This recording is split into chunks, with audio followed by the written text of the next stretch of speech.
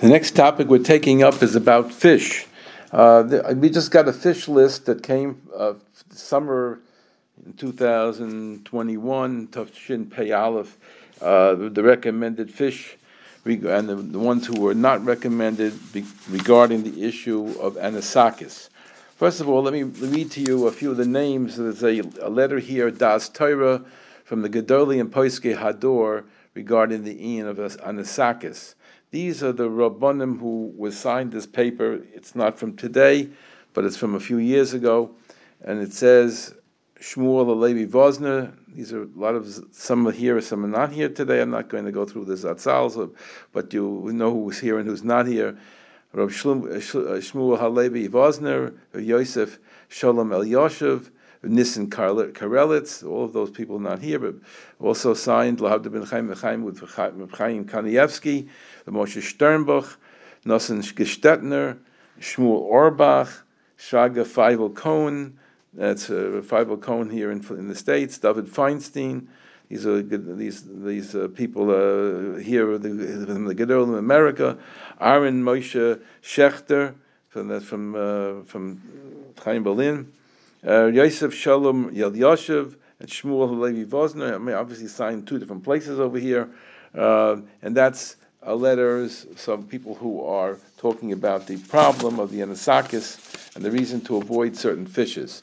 So this is a list of the fish that are free of concern, the ones that we should be eating. According to this, it only discusses anisakis. There may be some other issues, but they're only discussing the anisakis issue here. But these are the fish that would pass for the anisakis issue. Baby salmon, bangus, which is sometimes called milkfish. I think it's from the Philippines. Barramundi, which is common in Australia, but these are fish that you could find in the stores.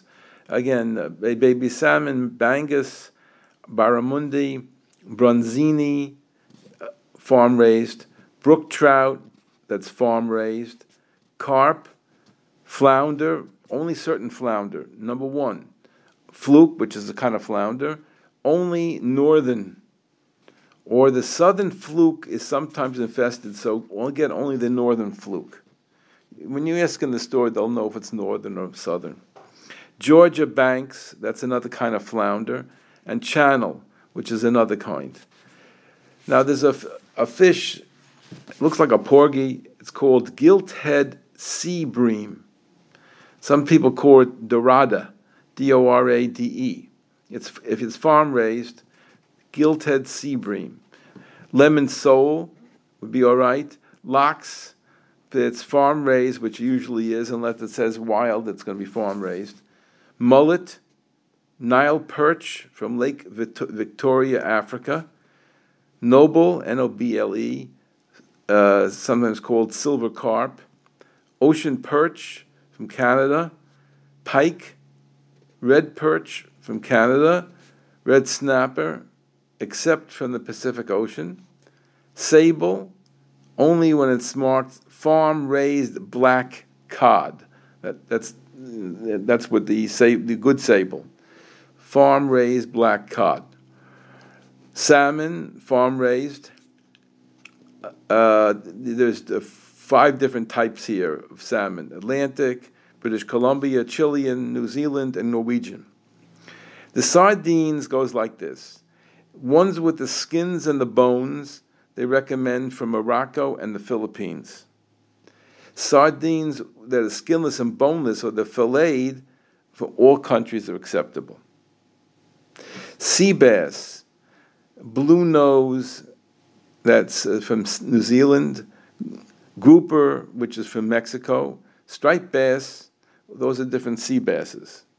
Let me read it again because it's confusing. Sea bass, it's called blue nose from New Zealand, or grouper from Mexico, or striped bass. Tilapia, trout, farm-raised, tuna, whitefish from the Great Lakes of Michigan. Now, there are a list of different fish which are specifically of concern, but I think it's easier just to have read that. But still, since these are common names and people do hear them, so and it's a variation with what we read before.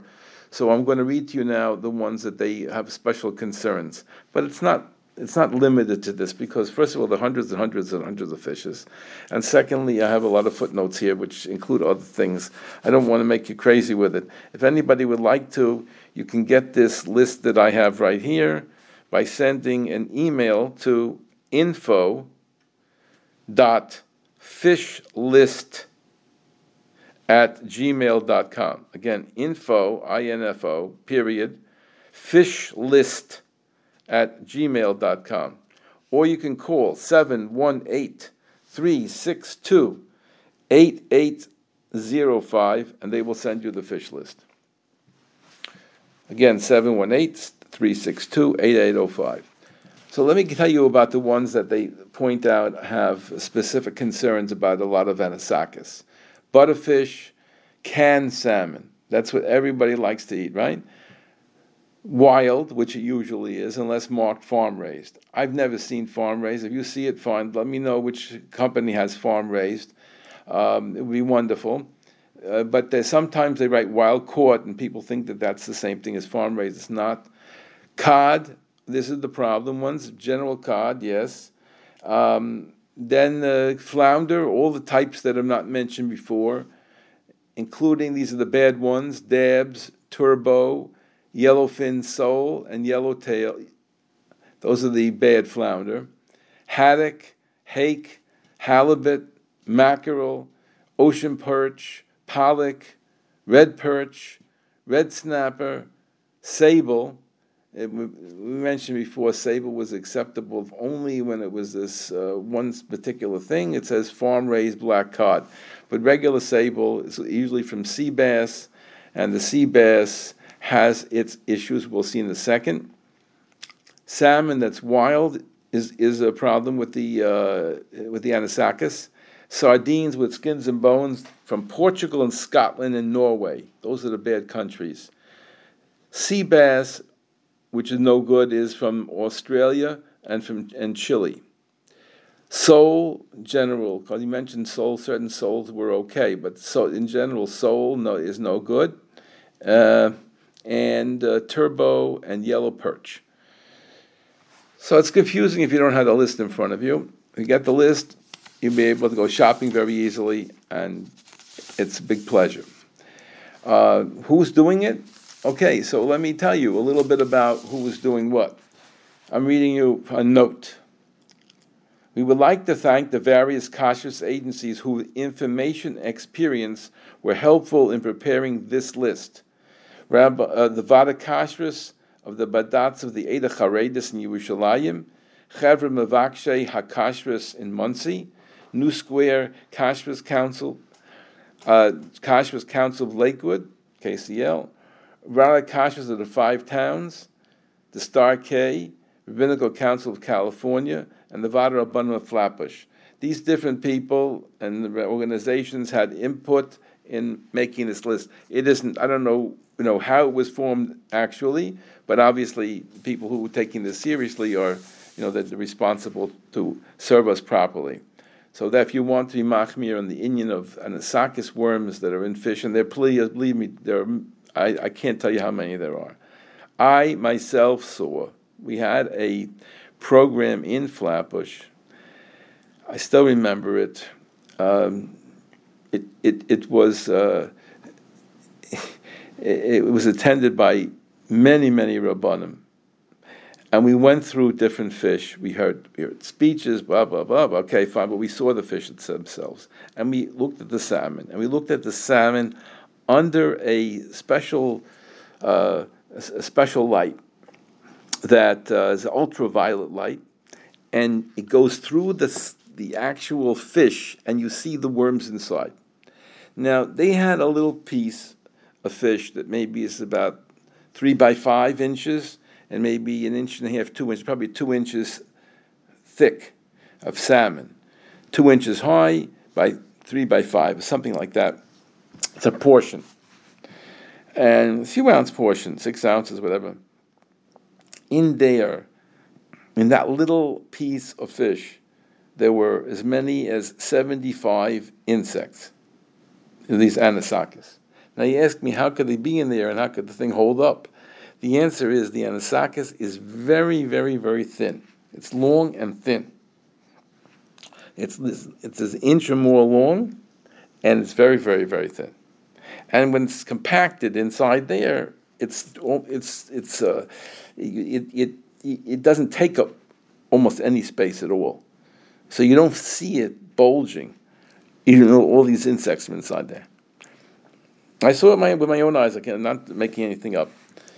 And not only that, but when we had the packages, understand these were packages that had been sealed already. They were plastic around it. It was sealed, vacuum packed or whatever.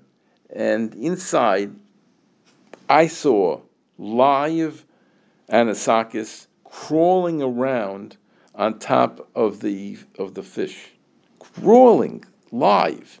It's packed inside this plastic. How it survived with air, I don't know, but it did.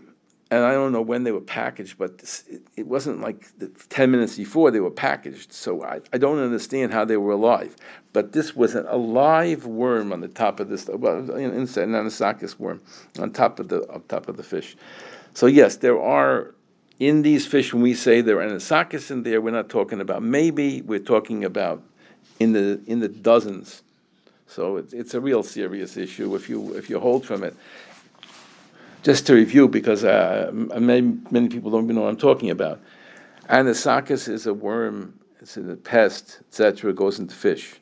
It's very common because the waters are not so clean the way they used to be, much cleaner in the old days. We were throwing garbage in, we're dumping waste into the water from the companies that are letting their, all kinds of all kinds of things putting into the waters. So this pollution is very high. That brought these. That's according to many people. That's what happened. In effect, it's very rampant, this problem of the anisakis, and that's why farm raised means you control it to a certain extent, and you kill these pests so they don't come in, and you raise them without, just like you raise in a greenhouse, or you can raise fish in a fish farm, and you're not going to have these anisakis in it, or not too many that we have to worry about it. But the anisakis is a worm that got inside somehow, and the problem is that it's in the flesh of the fish, and the Shulchan Aruch, based on the Gemara in Chulin, says that anything. So the problem is that this is going for what we're saying is contradicting the Shulchan Aruch and the Gemara. Gemara says that if you find darna inside a fish, in the flesh of the fish, it's not a problem. It grew there. If you find it in the stomach, then it's a problem because it came in from outside. It got in through the food system, got into the stomach, etc. But if it's in the flesh, that's where it grew. So obviously we understand that we don't have such a thing. We don't believe in today's world whether there ever was such a thing. We don't believe that an insect can come about through thin air. It can't come about from the flesh. It has to come about from another host, another pest that planted eggs here, etc., and that they grew inside. But you can't get insects inside a piece of fish or a piece of meat that didn't come in from the outside. That's what we're convinced of. And but it does seem to contradict what's in the Shulchan Aruch and the Gemara. So some people say whatever says in Shulchan Aruch, that's correct. And others say the facts are the facts. You see it, we can prove it. That's what it is today. I can't tell you what it was years ago. I can't understand. I don't have to explain necessarily what it says in the Shulchan Aruch. But the reality is that the worm came through the stomach and went into the flesh of the fish, and it was very, very small. So Rabbi Belsky Zatzal, he was trying to explain to me that the reason is that he was makel is because he said that they went in when it was very, very tiny, and it couldn't be seen, and even though the anisakis is big enough to be seen, when it comes into the fish, it's big enough to be seen when it comes into the fish, and therefore this rule should not apply. In other words, we shouldn't be makel, we should be machmir.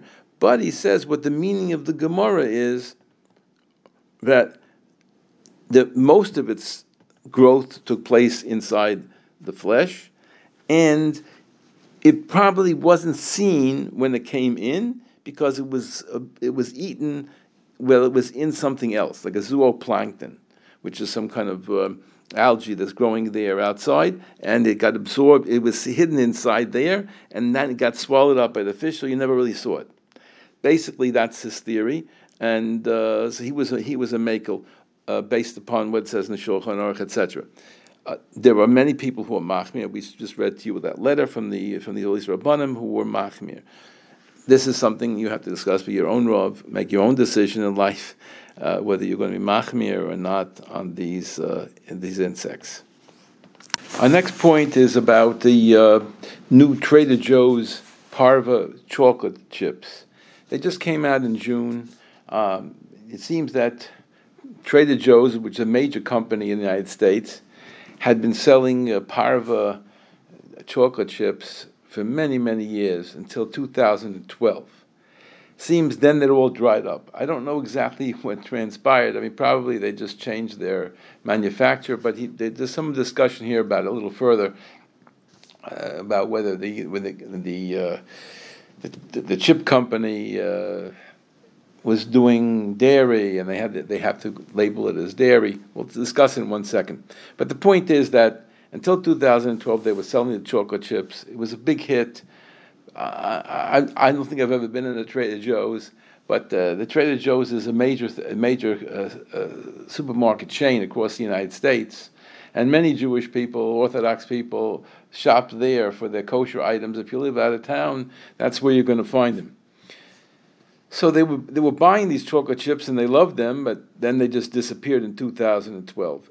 And when they disappeared, the frantic shoppers cleaned out Trader Joe's shelves, and they were selling Trader Joe's.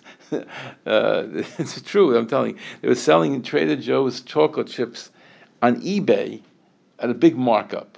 It's because people got addicted to this. They felt it was a good product, and they always had it and they always liked it, and they didn't like the other chocolate chips. Okay, so that's 2012. And now it seems that they came out with a chocolate chip that is parva.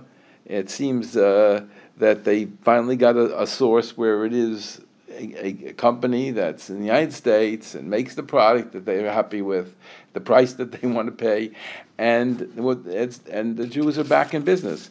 It seems that a lot of from people, they're looking for an alternative for the dairy chocolate chips, especially if you're makben Chalav Yisrael, and if you're not makben Chalav Yisrael, you're cooking most of the time. You want to make something part of, especially your baked goods. You want to make them part of it because you want to have them at a fleishik meal, a Suda, a Shabbos, Yom Tov, a Simcha. You want to have it to be available for a fleishik meal. So the chocolate chips being part of it was a big deal. It seems what happened was that the OK, who was certifying the chips at that time, it seems that there was a production that was going on of dairy products in the same facility using the same equipment, and the OK did not feel that they could possibly go in and kosher it or clean it up properly all the time, and therefore they chose to call them dairy. Whether they really were dairy or they were dairy equipment that you could consider could be, you don't have to wait. You don't have to wait till 6 hours to use it. But it definitely was not going to be called parva. And therefore, many people were very frustrated, and they tried other chips, and they weren't satisfied with them. The ones that we used seemed fine from all the companies that I've tasted, but the Mavinim don't like these chocolate chips. They like the ones that Trader Joe's chose because they felt that was a higher quality, better taste. And now they're back in business. It's a very interesting story, and it's a very common story. It reminds me of the story that happened many years ago. I told it once or twice, but years ago, I got a call from a lawyer from the Stop and Shop company, which is a big supermarket chain also, not as big as Trader Joe's. And Stop and Shop called me up, and they said, there's a lawyer, and he wants me to know that they just now got their crackers, they're like Tam Tam crackers or Clicks or whatever they call them. They got their crackers from Stop and Shop crackers back to Parva. So I said, what are you calling me for? He said, because you publicized that they went dairy. And I was a small guy then. I never, not big now either, but we were very small. We were just putting out we call Kashrus newsletter. It was a one-page document, front and back, and it got a little bigger. But right away in the very, very beginning, and I put out there that the Stop and Shop crackers became dairy. And obviously, my little one-page thing was making it rounds, and people found out about it. And this lawyer heard my name in the magazine, and actually Kashrus newsletter. Name came up there as we had said, and we had told the world that it is no longer a part of a product. And it seems, they decided to go dairy, and they decided to go back to Parva now. So I asked them, was there any difference? What's the reason you changed? They said, well, we made it a cheshbon. We made an approximate. We added up the monies and checked the books, and we saw at the end of the year that we had these crackers sold 4% less. I said, 4% doesn't sound like very much. He said, that's our whole profit. When you take everything off, if we're selling less, so that was where we were making our money. In that little bit more that we sell. A little bit more, a little bit less, that is where our profit really is. So they've decided over the 4%, which taught me a lesson, over that 4%, it was necessary to go Parva. And that's how much the Jewish buyers had affected their market. Sometimes the companies become aware of that right away, and they try to satisfy us, and other times they don't. Not all the time do they do what these people did. But anyway, that's an interesting story. I'm going to discuss something that I have mixed feelings about, but it's really hot off the press, so I figured I would share it with you, even though you probably know it already by the time you hear this. It seems that, you ready for this? The Arizona Diamondbacks, I wouldn't even know they existed until I saw this. The Arizona Diamondbacks, which are a baseball team in Arizona, they just chose Jacob Steinmetz, and there's a draft where they take new names of people, and they want them, they hire them, and who did they take? Jacob Steinmetz. So who is Jacob Steinmetz? Jacob Steinmetz is going to be a name you're going to hear a lot in the next 5 years, 10 years, 20 years, I think. Jacob Steinmetz has a 97 miles per hour fastball. Okay. And he has a 3.80 GPA. So if you know what that means, then you know. In effect, he is a top baseball player. He's very young, and he's Shomer Shabbos. Kosher. Yeshiva high school graduate. The first one in history. And he's going to play professional ball. Where's he going to go? I don't know. Hope everything's going to be good. I'm just going to tell you what's happening here. I'll read a few words to you. And this happened When I got it, which is a few minutes ago, it said that it was just put up 11 minutes before. So this is really hot off the press. Yaakov comes from Widmer, Long Island, and he had recent workouts with the Dodgers and the Angels, and he was considered to be very high up in the draft. It doesn't sound like much to you, but Baseball America said he was 181 in the draft. MLB.com had him 121, and Perfect Game lists him as 102, which means he's, of all the players, he would be the 102nd player to be chosen. I don't know what number he was chosen. I didn't bother to look, but he obviously was chosen by the Diamondbacks, and he'll be playing professional ball. And it's interesting, and I'm going to read to you a few lines because this is sort of important for us. His father, Elliot Steinmetz, said they have never discussed cutting corners. Fordham, where that's the school he went to after high school, has said it will work with Steinmetz to make sure eating kosher or keeping Shabbos aren't impacted. Professional teams the family has spoken with have expressed a similar sentiment. According to MLB, that's the baseball, that's National League Baseball network draft guru Jim Callis, teams that interviewed Steinmetz at the combine came away impressed by how well he articulated his plan to balance baseball and his faith, and why it is so important to him. Steinmetz declined to say if he'd be willing to make concessions if there were no other option at the professional level. It seems to be, this is Elliot, the father, it seems to be something he has in his heart and something he enjoys as a part of him. This is a quote from Elliot, the father. It's part of the discipline and commitment he has to baseball. A lot of that, I think, comes from his relationship with religion.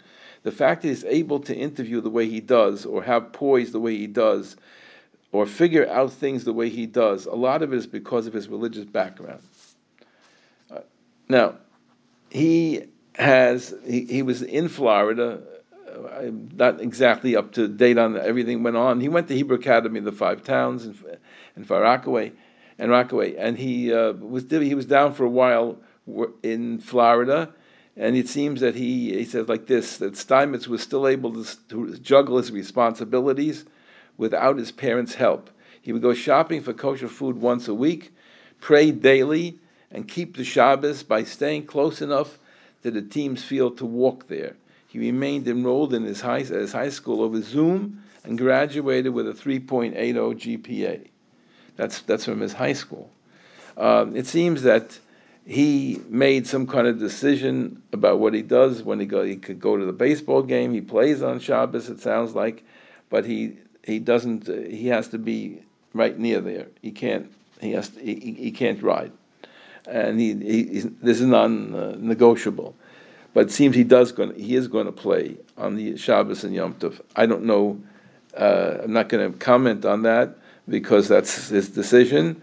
I'm just saying that we are going to be affected by this young man because the world has had a very negative attitude from people, and we've suffered a lot over the years.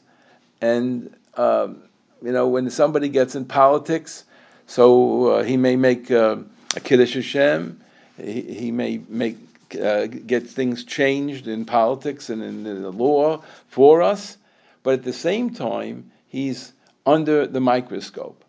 And in America, if you're wearing a yarmulke, you're wearing your tzitzis, and you're a lawyer in the court, the lawyer defending Mr. Trump was a Shomer Shabbos from person with a yarmulke on, you could be making a Kiddush Hashem, you may have opposition. But a ball player in America, that's like the top. That's better than President of the United States. A ball player? That's the top. If he wins ball games and they hear that he keeps Shabbos and kosher, and that I can assure you it's going to have a very, very good impact on all of us. It's strange. It's not what we think of as who we'd like to represent us. We would like to have somebody with a long beard, a big hat, tzitzis coming out, and he doesn't take his nose out of the Gemara. And people ask him shalos over the whole world. That's who we'd like to have representing us. But in America, somebody who is going to keep Shabbos and kosher and talk about it, and it's going to be a very big impact on a lot of our young people today, especially those who are struggling with their Yiddishkeit, especially for those who struggle and who give up their Yiddishkeit, to see that you could make it into the major leagues and still keep Shabbos and kosher and daven. It is a big deal. We all remember, if you're my age, Sandy Koufax didn't work on Yom Kippur. He wouldn't play ball on Yom Kippur. And it had a tremendous impact on the whole world. All the Jews. Sandy Koufax didn't go to work on Yom Kippur. I hope that this young man will make a Kiddush Hashem, and hopefully he will do things in a way that will only shine favorably on all of us. Anyway, I want to wish you a good week, and we'll pick it up in Mitzvah Hashem next week. Until then, this has been your host, Rabbi Yosef Wickler, editor of Kashrus Magazine, wishing you a wonderful week. You can reach us 732-534-9363 or 718-336-8544, or you can email us at kashrus, KASHRUS, at AOL.com. Thank you very much.